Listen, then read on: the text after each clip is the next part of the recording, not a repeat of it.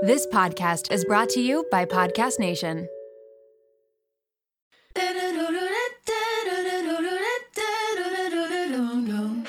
on a roll.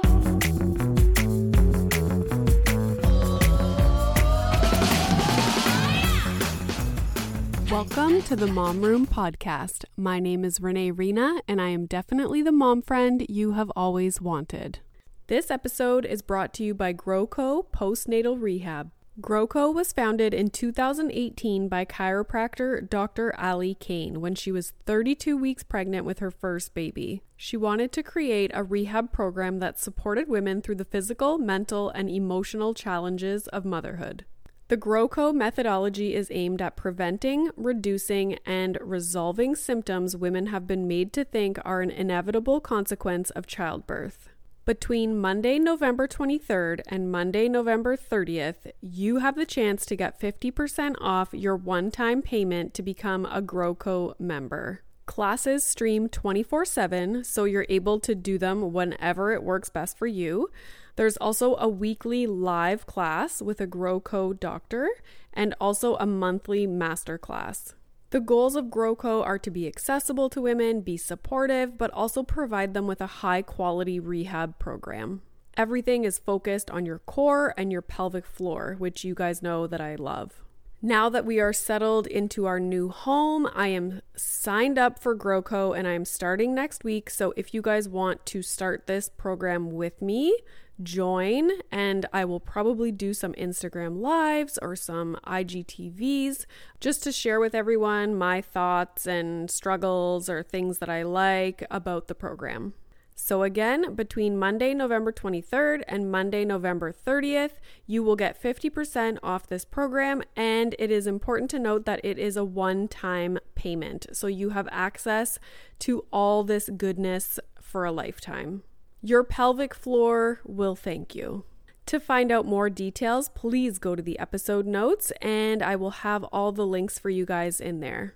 All right, so today I am speaking with Dr. Alicia Power. She's a family doctor with a special interest in maternity. She lives in Victoria, BC, which makes me very jealous. She is the co-founder of She Found Motherhood, which is a community online platform and podcast that empowers women with the knowledge to support them through the journey from pregnancy to motherhood. So to start, I thought you could tell us a little bit about yourself, what you do for work, and why you became interested in maternity. Awesome. Well, thanks, Renee, for having me on the Mom Room today. I really appreciate coming and chatting with you. So as you said, I'm a family doctor and I have special interest in training in maternity care. So what that looks like is I have a full service family practice, and also I care for women from kind of the start of their pregnancy through to about 8 weeks postpartum with their newborn, and then they would go back to their family doctor or their primary care provider. So that is about our call group, our group of docs who I work with. We care for about 700 to 800 women a year in that model. Wow. Yeah, so it's pretty fun, pretty busy. It keeps us on our toes. Outside of medicine, I am married and I have 2 kids, a 6-year-old and an 8-year-old. And I am originally from Ottawa, in fact. And my parents grew up close to where you're from, in Kapuskasing and in Kenora, Northern Ontario. Oh, wow. Yeah. That's so interesting. So I did my undergrad in Halifax at Dalhousie University, and then I did my med school at UBC, and I did my family practice training here in Victoria, and then we stayed here. So yeah, so I've been kind of across the country and on both sides. Nice. You're so lucky to live in Victoria. Just for people that are listening, my husband and I lived in Victoria for, I think, like a year and a half or 2 years. Maybe it was just a year. I don't remember. But he was taking over someone's urology practice there just for a little while. And we were so lucky to live in Victoria, BC. It's like the nicest. Oh, it's the most beautiful place ever. And then randomly, Alicia messaged me on Instagram and she was like, is your husband so-and-so? Because she knew him from working in Victoria. So it's a small world. It sure is a small world. And yeah, it is a beautiful place to live. My husband's from Halifax, so we go back there quite frequently. And we always have these notions of maybe moving back there. And every time I come back to Victoria, I go outside and I walk around and I don't get eaten by mosquitoes. And it's always Oh, like, yes, nope, this is the place that I need to be. so beautiful. When we were there, we lived right near the harbor, which is like such a magical place. And then Beacon Hill Park, there's peacocks walking around. Like, I shit you not, people. Victoria, I used to say it's like you're living in a fairy tale book. Like, It is pretty lovely. I mean, it's got its downsides, but they're pretty few and far between. yeah. So today we're talking primarily about birth control. So many questions around birth control. There's so much information that I think people don't know. So I thought this was a great topic to talk about. So the first thing I just wanted you to explain was, I know you had mentioned that when people come to you to help with them to decide which method of birth control they should start, you said that there were 3 things that you usually ask them about before you get into different options that would be good for them. So I was wondering if you could just go over those 3 things. Yeah, for sure. And everybody needs to realize that we're each individuals and we all have our own physiology, so the way our bodies work, and we all have our own situations.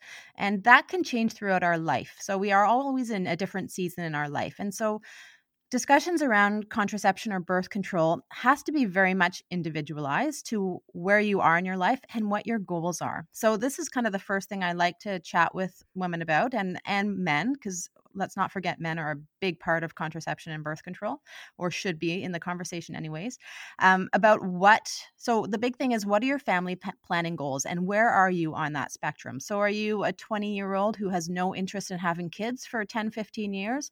Or have you had a child and you're thinking of having another one, but you're not quite there? Or are you done having kids and you need something that is super reliable? Because if you got pregnant again, this would not be an ideal situation. So everybody is in a different place in their life.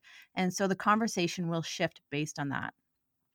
Another thing I like to know about, are there any other issues that you're struggling with that you want to address? So do you have problems with acne? Do you have horribly heavy periods or get lots of cramping when your period is coming? Are there have you tried other things in the past, other birth controls that have caused kind of mood disorders? So that's another piece to the puzzle, because certainly certain contraceptions can help with certain problems. Do you struggle with endometriosis? Do you have pelvic pain because of that? So there's very specific things that we can help modify with certain types of birth control methods.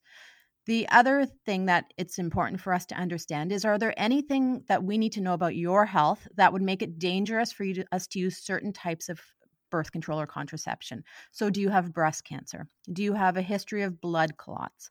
Do you have migraines with an aura? So do you have visual changes before you have a migraine? So that allows us to change what we're going to suggest and have conversations about when you're having when we're having those conversations. And the last thing I like to know is, and I'm not reliable in this way, but how reliable are you? So if you're taking the birth control pill, you need to remember to take your pill every day. Otherwise, what's the point in taking it? So if you're really reliable, that might be a great method for you. If you're really not reliable, then there's other things that we can look at as well. Awesome. So one thing that you said that I was actually curious about, and someone asked me on Instagram, when you said, have you tried previous methods and it caused like issues in your mood? That was actually someone's question, and I have never heard of birth control affecting mood. And is that something that can happen? It certainly can. So we often talk about kind of postpartum depression. Well, there's huge hormonal changes that happen postpartum that can bring that up. Or early on in pregnancy, we get progesterone, which is the progestation. So the pro-pregnancy hormone is released in high quantities in the early part of pregnancy, and that causes all kinds of symptoms. So the fatigue, the bloating, some of the mood changes, those can all be breast tenderness, hair growth or lack of hair loss. Those can all be as a result of hormones. And so progesterone can cause disruptions in mood. So there's certain birth controls. So the and we'll talk about this, but the Depo-Provera shot is a 3-month shot of progesterone. So for you, progesterone causes mood changes and you get a shot of a substance that you can't take out of your body for 3 months, that's going to be an issue, right? So, and certainly with those changes in hormones. And so for a woman taking the birth control pill, if they come off the birth control pill for that week-long cycle, so you take it for 21 days and then in theory come off it for 7 days, that shift in hormones can cause mood disruptions. And but birth control pills can also help regulate your hormones to help decrease symptoms of PMS, for example. This episode is brought to you by Little Spoon. If you're like me, then the bane of your existence is thinking about what to feed your children, prepping food, going to the grocery store, all of the above. Who has the time? We are all so busy, and it's important to incorporate things into our life that keep our life as simple and convenient as possible. Little Spoon is one way to do just that. They deliver fresh, healthy meals and snacks straight to your door that your kid will love at every eating stage they are in. The baby blends are fresh, organic baby food from single ingredients to multi-textured purees to take the stress out of starting solids. They partner with Clean Label Project to test their blends for 400 plus contaminants, including heavy metals, so you know you're getting good stuff. The Biteables are finger food meals that are cut to size to promote easy self-feeding, and they are healthy, balanced, and free of artificial junk. The Little Spoon plates are toddler and big kid meals that are free of junk and they taste amazing. Even the pickiest eaters will love them. Think hidden veggie mac and cheese, chicken nuggets, and adventurous eats like pot stickers, gnocchi, and more. They also offer really fun things like puffs. They have smoothies, lunchers, and snacks. You quite literally never have to think about food again. It's just easy peasy. And did I mention this all comes right to your door? It is so flexible, so easy, and everything stores right in the fridge and freezer. The price is right, the quality is unmatched. You are going to love it and your kids are going to love it. It is just a huge win for your family. Simplify your kids' mealtime with 30% off your first order. Go to littlespoon.com/momroom and enter our code momroom at checkout to get 30% off your first Little Spoon order. Shout out to Claritin for supporting this episode of the Mom Room and providing me with samples. You know how a lot of people can't leave the house without a water bottle? It's like their emotional support water bottle. I am the exact same way with facial tissues. And that is because I have such bad allergies, specifically in my sinuses, to the point where I know I'm going to have to blow my nose multiple times in a day, and I cannot be out in public without my emotional support facial tissues. Luckily, for those of us who live with the symptoms of allergies, we can live Claritin Clear with Claritin D. Designed for serious allergy sufferers, Claritin D has 2 powerful ingredients in just one pill that relieve your allergy symptoms and decongest your nose so that you can breathe better. This double action combination of prescription strength allergy medicine and the best decongestant available relieves sneezing, a runny nose, itchy and watery eyes, an itchy nose and throat, and sinus congestion and pressure with ease. Now I know if I have a big event, maybe I'm going to a concert, going out for dinner, I don't want to be blowing my nose every 2 seconds. It's very unbecoming. And so I will take Claritin D and enjoy my evening. Ready to live life as if you don't have allergies? It's time to live Claritin Clear. Fast and powerful relief is just a quick trip away. Find Claritin D at the pharmacy counter or ask for Claritin D at your local pharmacy. You don't even need a prescription. Go to Claritin.com right now for a discount so you can live Claritin Clear. Use as directed. So do you find a lot of people that start a birth control end up switching it? So it's almost like you need to do like trial and error with different kinds and see which one works best for you? Yeah, there's a lot of different birth controls out there. And not only do they have different formulations of hormones, like estrogens and progesterones, but they also have different amounts. So there's a lot of changing that you can do and a lot of symptom management you can do based on how you react to one birth control. Interesting. So it's oftentimes it takes a little bit of time to find the one that works for you, and that one can change over your life. So after you have kids, oftentimes you need a different type of birth control than the one you used before. Sometimes you don't, but so it's not just a one kind of size fit all conversation. See, and that was another question that someone had that I was also curious about was, you know, is it possible that someone can be on, let's say, a specific birth control pill for years and years, and then all of a sudden it starts causing, you know, either a bad side effect or, like for me, you're spotting all of a sudden all the time. So that is something that can actually happen. Yeah, the starting to spot is a common one that we hear about. I mean, when I say common, I don't mean like everybody gets it, but if you're going to have those changes and side effects after years of taking the same type of birth control pill, the spotting is one of the ones that often comes up. Interesting. So, okay, so let's get into the different kinds of birth control, because I think when we say birth control, a lot of people just assume the birth control pill, but there are different methods. So there's natural methods, non-hormonal methods, and then hormonal. So what, in those three different categories, what are some of the different options that people would have? Yeah, so why don't we start with the natural? And some of these are only appropriate in certain times of your life, but the natural methods are, well, abstinence is a natural method of contraception, which if you're abstinent is a great form of contraception, but not awesome for most people who are actually looking for birth control because they're usually having sex. And then just keeping in mind with the abstinence is you can't actually have any sperm in and around the opening to the vagina. So even if people are, another method is withdrawal method. Those swimmers are pretty good at getting places. That's literally their job in life, is to swim up the vagina into the uterus through the fallopian tubes and then get to the egg. So they have a lot of skills. So there cannot be any semen in and around the vaginal area if you're going to use like the withdrawal method, which is another type of natural contraception. So I have a question. I have a question about the pull out or the withdrawal method. Is that what you mean? Yeah. So no. So I mean abstinence, like no sex. But then you can use abstinence within different types of birth control. Withdrawal method is not abstinence, but you can certainly use kind of your fertility awareness, which is cervical mucus and basal body temperature, to plan when to be abstinent. So when not to have sex around your ovulation would be, okay, that's how you could use abstinence within a different method. Okay, so you're not talking about like having sex and then before they ejaculate to pull out. Coitus interruptus, aka the withdrawal method. That's another form of a natural contraception, though, for sure. So that is one of the options. So I always heard that when you're having sex, some of the semen comes out before they actually ejaculate.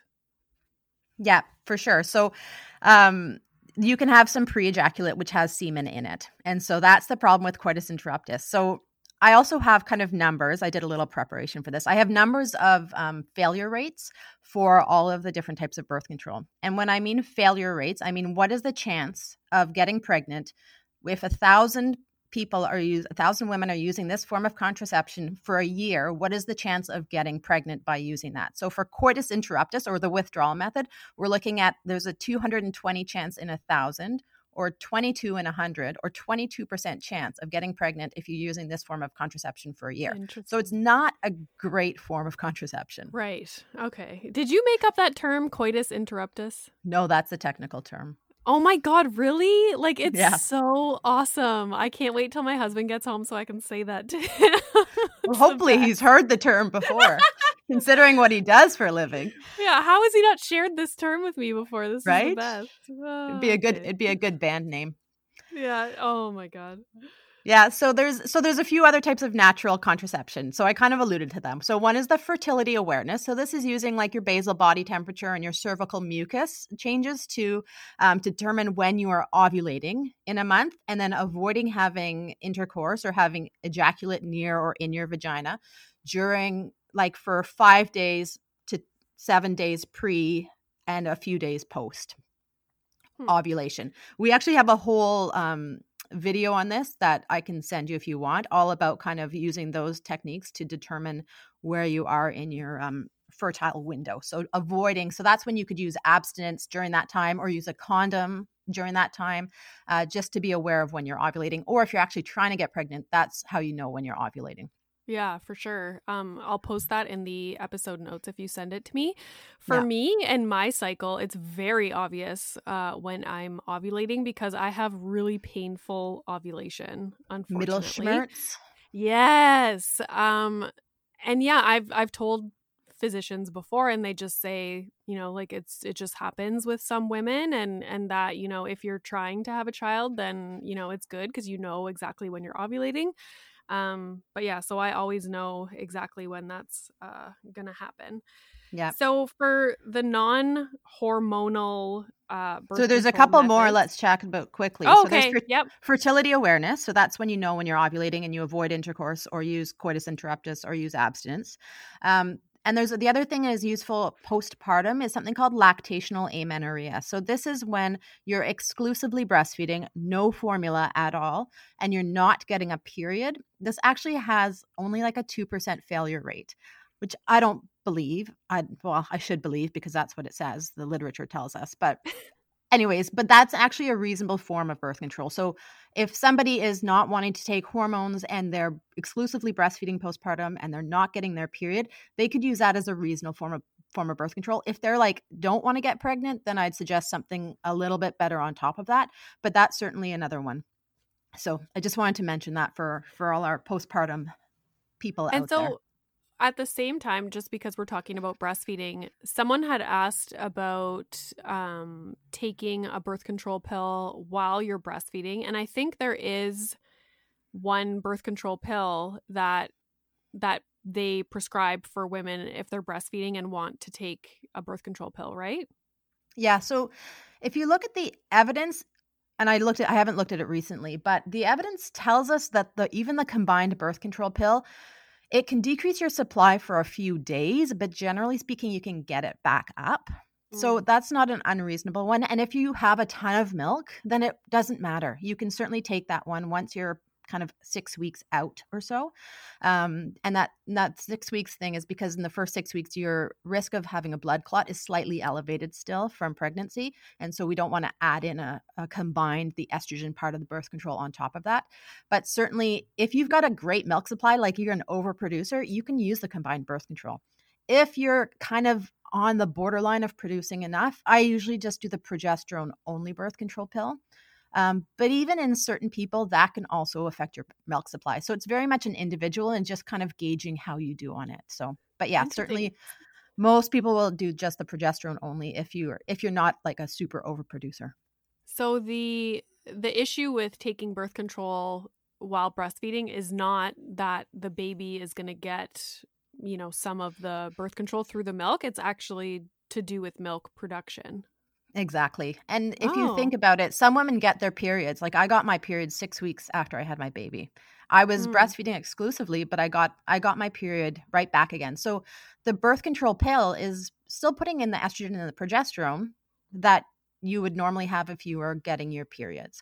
And so by getting your period back, you're not giving your baby any more or less estrogen or progesterone than you necessarily would with the birth control pill. I mean, I'm sure there's some difference there, but so it's more of the milk supply issue and then the blood clot issue. And that's one of the reasons we wouldn't give the birth control pill if you have a family history of blood clots or you had any issues around that. We don't want to give that estrogen, but it's more of the milk supply issue. But we even find that the Mirena IUD, which is, and we'll talk about this one too, an intrauterine device that you put up in the uterus that has a tiny amount of progesterone in it. In very few women, but some women who are really struggling with supply, we will take that out if they really want to exclusively breastfeed and try and get their supply up. And every once in a while, that will actually increase their supply, which it's a tiny amount. But some people are just super sensitive to even tiny amounts of hormone. Yeah, exactly. And I remember talking about this with someone else. The same goes for, like we were saying on your episode, your hormones are changing so much in postpartum. And that was one of the things we were talking about was mood issues in postpartum. And she was saying, we all have these hormone fluctuations that are similar in the amount of hormones. But some people are just more sensitive to it than others. And so they have the low mood or the anxiety or whatever is a result of the hormones. So yeah, it's important to know that even though it's the same amount of hormones that two different women are getting, they can react to it in a much different way. So now for the non-hormonal options, what are some of those? So the non-hormonal options, so one of them is the condom, and that is for some people who, if they don't really want to get pregnant, but if they did, it wouldn't be the end of the world. That's not an unreasonable one. Or if you're adding that onto a different form of more of a quote unquote natural contraception, that would be a reasonable kind of add-on. That failure rate is kind of in the order of, I think, 8%. So 80 people a year, if 1,000 women are using that. So it's not fabulous, but it's not unreasonable. And then the other options, there's kind of there used to be the sponge and the diaphragm and spermicide, but those are kind of, I haven't prescribed one of those in my 11 years of practice. So I don't think those are really used all that much. Remember Elaine from Seinfeld, I think, used to use her diaphragm. Right. And the spermicide you have to use with that. So we don't have great numbers on those. They're not around much. And then the other ones are one of the intrauterine devices. The IUD is called a copper IUD. So there's no hormones in it, but it's still a device that goes up into your uterus. This is a really good form of birth control. So the failure rate's about 8 in 1,000 per year, which is pretty reasonable, actually very good. But the side effect of that one is, in some women, it can cause heavier bleeding and cramping. So if you have super light periods, it's probably going to be fine for you. But if you tend to have heavier periods, it might make them even worse.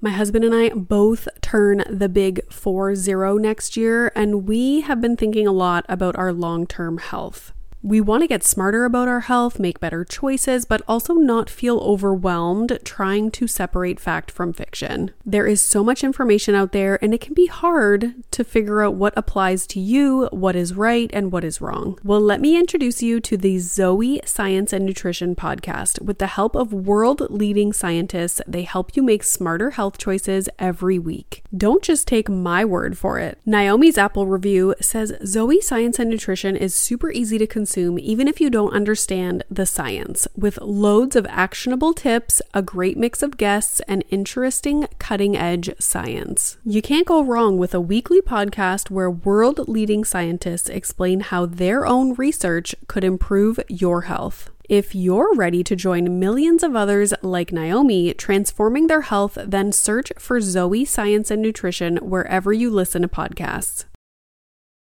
This episode is brought to you by Lola V. Lola V is an award-winning hair care line by none other than Jennifer Aniston. They offer clean, plant-powered products for every hair type and texture. I just did my whole hair care routine with all the products the other night, and I am obsessed. Along with incredible shampoo and conditioner, they have an intensive repair treatment that you can use once a week. They also have a lightweight hair oil. There's a leave-in treatment, and there's also a glossing detangler, which I need because lately I want to do my hair in like a slicked back look, but my hair's too frizzy. Get 15% off Lola V with the code MOMROOM at www.lolav.com/momroom, and Lola V is LOLAVIE.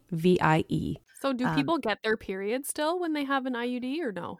So with the copper IUD, generally speaking, yes. With the hormonal IUD, the Mirena or the Kyleena, the Mirena, oftentimes we won't. So that's the one with the little bit of progesterone in it. So we'll talk about that with the hormonal, but certainly with the copper one, you generally still get your periods. You ovulate less and your cervical mucus changes.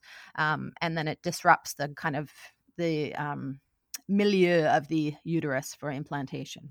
So I have heard horror stories about people getting IUDs and having them removed. I don't know that many people that have had them, but I know one of my friends said like having it put in was the most awful thing in the world, and she was screaming in the doctor's office.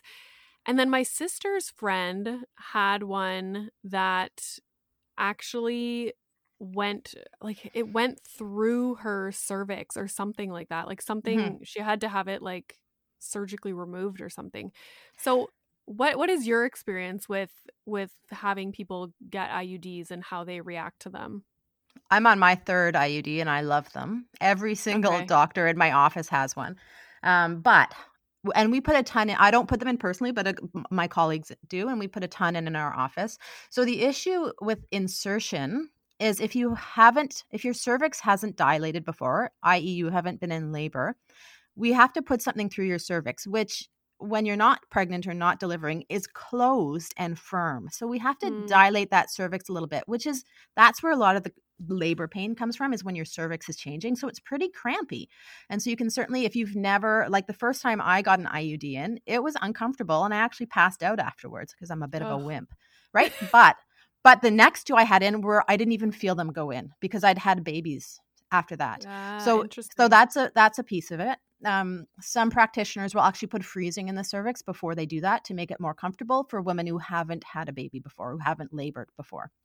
And there is certainly a risk of, we call it uterine perforation, or when you're putting in the IUD, it goes through the back wall of the uterus and then into the intra-abdominal cavity, into your, into the bowel area. Not into your bowels, but into the cavity in which your bowels sit. And so that's that probably happens about 1 to 2%. So maybe of every 100 IUDs go in, a couple do that. And that is often very painful when it's being inserted.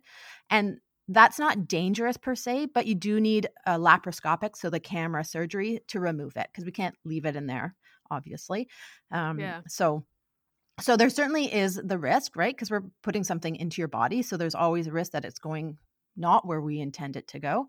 But it's pretty rare. So I think the vast majority of people who have IUDs are very happy with them. But the people who are not happy with them are the ones who tell the stories. And that's the thing about almost everything, right? The people who have traumatic births are telling their stories everywhere. But the people who have like lovely, wonderful births and everything, they don't. Right? Yeah. Because they're living their life doing whatever. So that's the problem with kind of these like stories.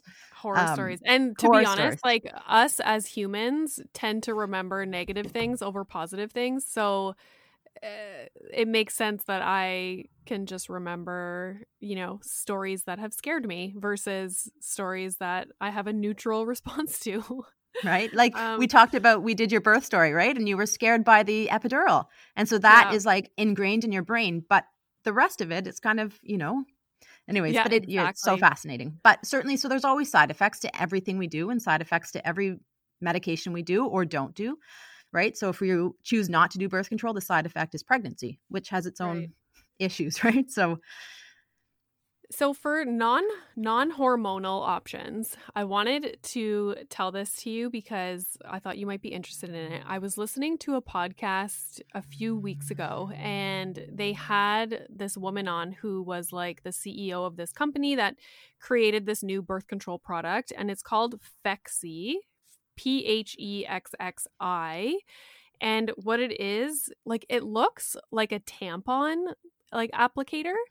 And what it is up to an hour before you have intercourse, you put, it's like a vaginal gel up into your vagina. And that is like, it's supposed to have amazing, rates of like how it prevents pregnancy. Obviously it doesn't prevent, STIs or what's sexually transmitted infections. Yeah, you got it. Yeah, so it doesn't prevent that. But have you heard of anything like that? I've not, but it sounds like spermicide. It sounds like, so we used to use spermicide, or some people still use spermicide. So it's kind of a gel that you insert into the vagina. Oftentimes it's used with a sponge or a diaphragm, and it kills the sperm. So I suspect what that gel is it blocks the entry of the sperm, and there's probably some kind of spermicide associated with it. So certainly it's probably good in conjunction with something else. But yeah, so I suspect it's probably something like that, but I haven't heard specifically. Yeah, I went to their website today. So it's FDA approved. Like, this was an American company, of course. And it said something about like it maintains the pH levels of the vagina and like slows down the sperm or stops the sperm or something. But yeah, anyways, it was interesting. I thought I would. The more options, the better, right? Yeah, exactly. And that's kind of what they were saying in the podcast as well is, it's something that you just kind of use like situationally as opposed to like taking it consistently.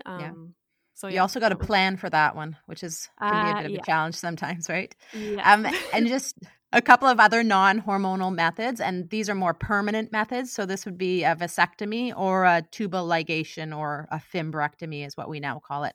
So those are kind of the more permanent. So the vasectomy is when, and your husband is well aware of this one, when they cut the vas deferens to stop the sperm from being able to travel through.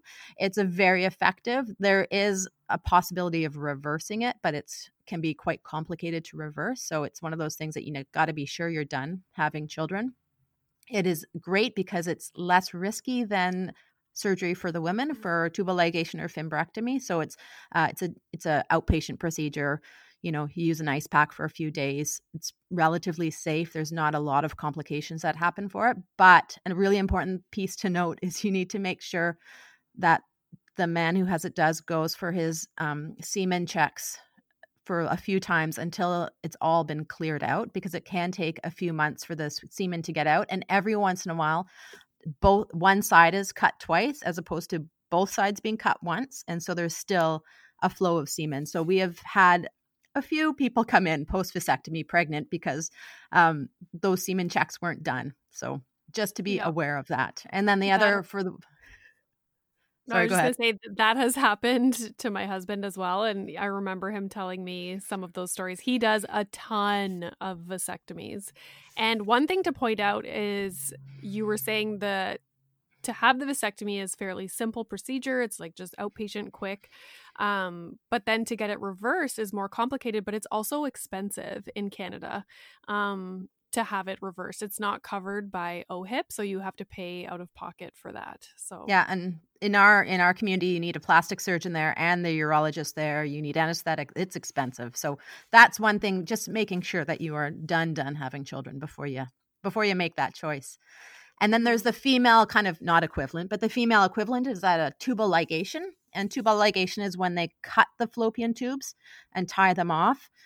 Or a fimbrectomy is when they take the ends of the whole tube off to prevent future pregnancies. The fimbrectomy, the benefit over that is we actually think most high-risk ovarian cancers start in the end of the fallopian tube. That's like these little fingers waving that catch the egg after it's been released from the ovary.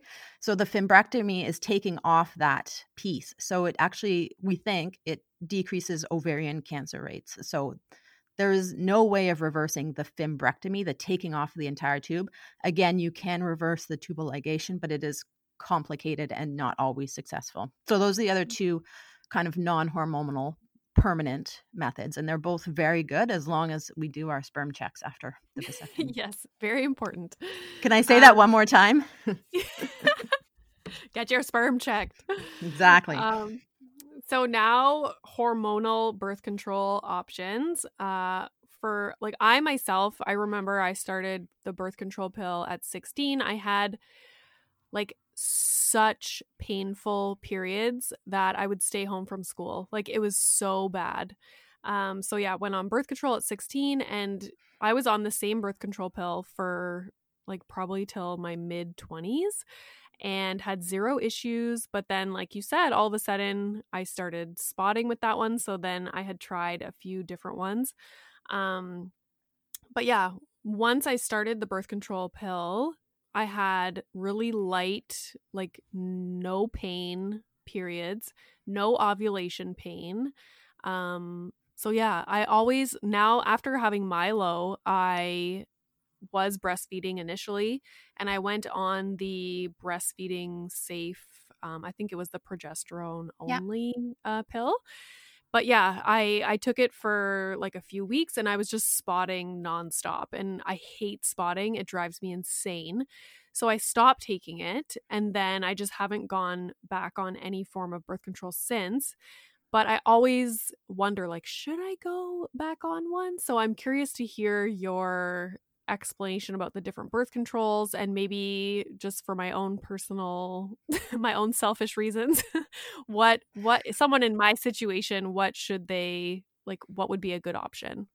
So to answer your question, do you want to get pregnant again? Because if the answer is yes, you should not go on another birth control pill. The answer is no, which you just said, you should do something, right? Again, it's all of that. How good or bad would it be? or devastating would it be if you were to get pregnant? And if it would be devastating and it's not your plan in life and you would consider not keeping the baby or whatever that is, or if it would really disrupt what your life plan is or cause you a lot of, some women have horrible postpartum depression. And so if they have horrible postpartum depression and getting pregnant again, or horrible, like unsafe pregnancies with major complications, and getting pregnant again would be really devastating for them, 100%, you need to do something really good for birth control. So there's your answer. So for hormonal methods, the most common one, and we've talked about it, is what we call the birth control pill. So there's kind of two different types. There's one with estrogen and progesterone, and then there's one with just progesterone. So most people are on that combined birth control, and I'm the same. I went on it when I was like 16. My mom found it in my room and was devastated. I didn't tell her about it. Anyways. Alicia, what are you doing? So there's the combined birth control pill, and there's all kinds of different formulations. So that one is traditionally you take it for 21 days and you're off it for 7 days and you get your period. Some of them are 21 days or 24 days and 4 days. But really, you can take those back to back and you do not need to get a period every month. And so that's useful for people with heavy periods or who have a lot of kind of PMS symptoms or hormonally derived acne, those types of things. So the birth control pill can really help those out. Certainly, there's some people who shouldn't be on the estrogen, and those people who have had blood clots in the past. People who are smokers and a little bit older really shouldn't, because it increases your risk of blood clots. And then the increased risk isn't huge, but it's a pretty devastating outcome sometimes. And there's other options. So that's why we say that. The other group is sometimes people who have migraines with auras. So those sensations that come on before a migraine, we usually try to avoid the estrogen component. Again, it's a little bit of an increased risk of a blood clot. And people who have, did I say breast cancer? There's a few. No. There's a few things. So certainly, because the estrogen can proliferate the breast cancer more. So there's a few reasons we wouldn't use the oral contraceptive pill or the combined birth control. And you can either take it in pill form, or there's patches, so something called the Evra patch that you put on for a week and then you take off and replace it once a week. Or there's the vaginal ring, and those are all secreting those two different types of hormones. And so those all have a failure rate of about 90 in 1,000 or 9 in 100. So about 9% of women using those for the first year will get pregnant on any of those. And that's just because we make mistakes and we forget to take our pill, or we forget to change our patch, or we have taken it off and we don't put it back on the next week, or whatever it is. So those are the reasons that you have those failure rates. And then the other option for birth control for the hormones is the progesterone only pill. And then we can also do that as an injection, or we can do that in combination with an IUD. So the progesterone only pill is still pretty effective, but you have to be even more precise about it. So there's a little bit of leeway with the combined birth control pill. If you miss a day, not a big deal. But the progesterone only one, you're actually supposed to take within a couple of hours on the same day. So you have to be really reliable for that, or combining it with a different combination.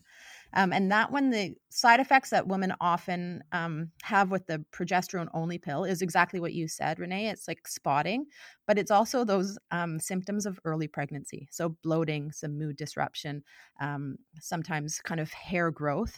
As you may or may not know, in pregnancy, our hair just continues to grow. It doesn't fall out as much just because of the nature of the hormones. And so that can be the same on the progesterone as well. And then breast tenderness and that irregular spotting or bleeding. So those are the most common side effects of the progesterone only form of either the pill or the injectable. The Depo-Provera is the one that we can inject every 12 to 13 weeks. It's like a shot in your arm, and then it's good for 12 to 13 weeks. It's really reliable if you get your shots regularly.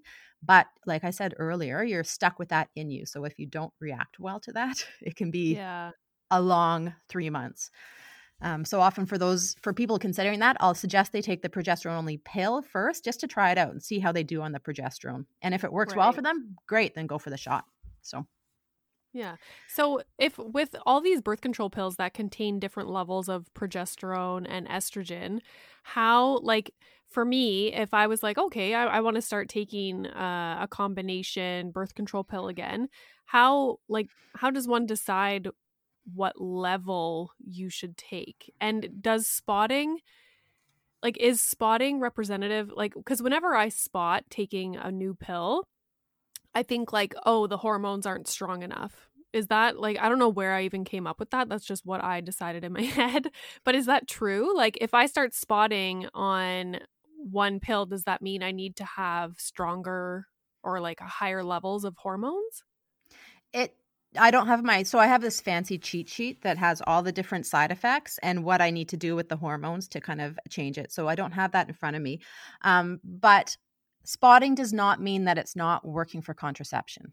Right. So spotting is just that the hormone levels aren't sustaining your uterine lining long enough. And so it's like continually sloughing off. So that's what kind of spotting means, more so that it's not protecting you against pregnancy. So yet it can be very annoying.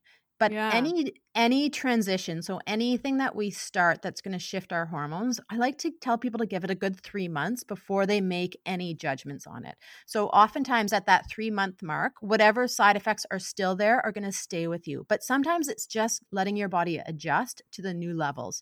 So you might have spotting for 6 weeks and then it goes away and it's totally fine, right? So giving it a little bit of time to let your body adjust to it, because our body doesn't adjust that quickly to anything, right? You start a new diet, your bowels go crazy for a bit, right? So you got to give your body a little bit of time to adjust to the new combination of hormones that you're taking in. So, but certainly most providers have a couple of favorites that they start off with and then see how people do. They're usually kind of middle of the road in terms of hormones, and then adjust as needed given women's symptoms if they're having symptoms after that 3-month mark that they're not happy with, right? And some people, they don't care about spotting. If they're not getting a big period, they're fine with a little bit of spotting. But for some people, and I agree with you, it's super annoying. I don't want that. So everybody's different. And that's the thing. Like what works for one person isn't going to work for another person for whatever reason.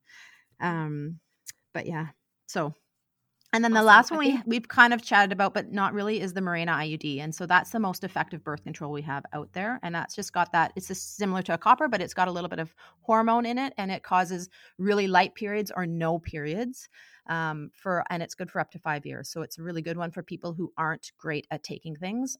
And you can get fertile right away when you take it out, as opposed to like the Depo-Provera, the progesterone injection. It can take 6 to 10 months to get your fertility back. So those are other things to keep in mind. Yeah.